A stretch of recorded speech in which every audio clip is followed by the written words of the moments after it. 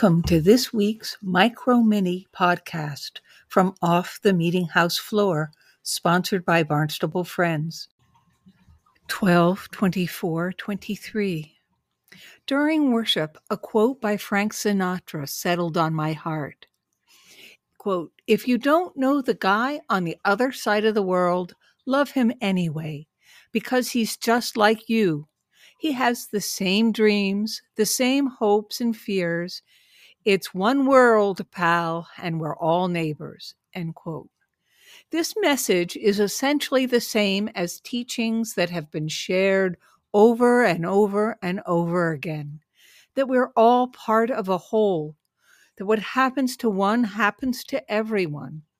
And in this case, though, there was something about Sinatra's language that spoke to my husband more than the other versions.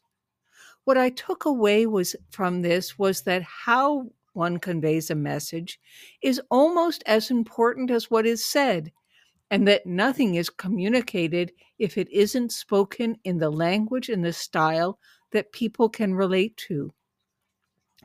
A bigger issue that weighed very heavily on me, though, is that once this wisdom is heard and understood and recognized as truth, it still seems impossible for it to be actuated, impossible for humans to live day by day in this spirit of universal love. How can people learn to truly integrate this reality of oneness into all our interactions? How does this understanding become foundational to how each of us relate to each other? While this message and the urgency of building a global beloved community is so universal, why does a peaceable world seem like such an unattainable goal?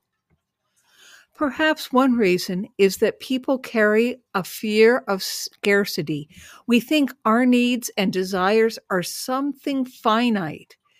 This sets up a false dichotomies, such as that one ethnic or cultural identity can't be free if we aren't oppressing somebody else. Wars stem from people falsely believing that violence is necessary for achieving peace. And some think that for them to live in relative comfort, others have to be poor. This is a tool used by those who worship the sickness of greed and thirst for power to manipulate society away from hope. Instead, we need to find a way to communicate this truth that it is possible and a far greater good to be in that place of oneness. We can all join in building this type of community if and only if we communicate in ways that can be heard, sharing potential road maps wherever we can find them, and revising them until we reach our goal.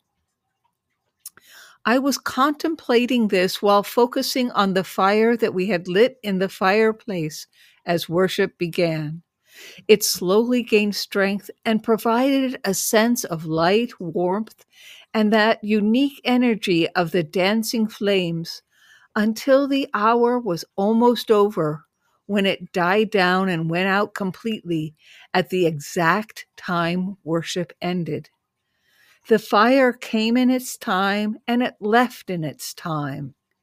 Maybe to find some peace in our hearts about this fractured world, just like the fire or the sun at the solstice season comes in its time and goes in its time. Just so this sense of oneness, of wholeness, of peace, and heaven on earth will eventually come in its time. We hope you have found this message meaningful. For further information, visit our website at quakersofthelight.blogspot.com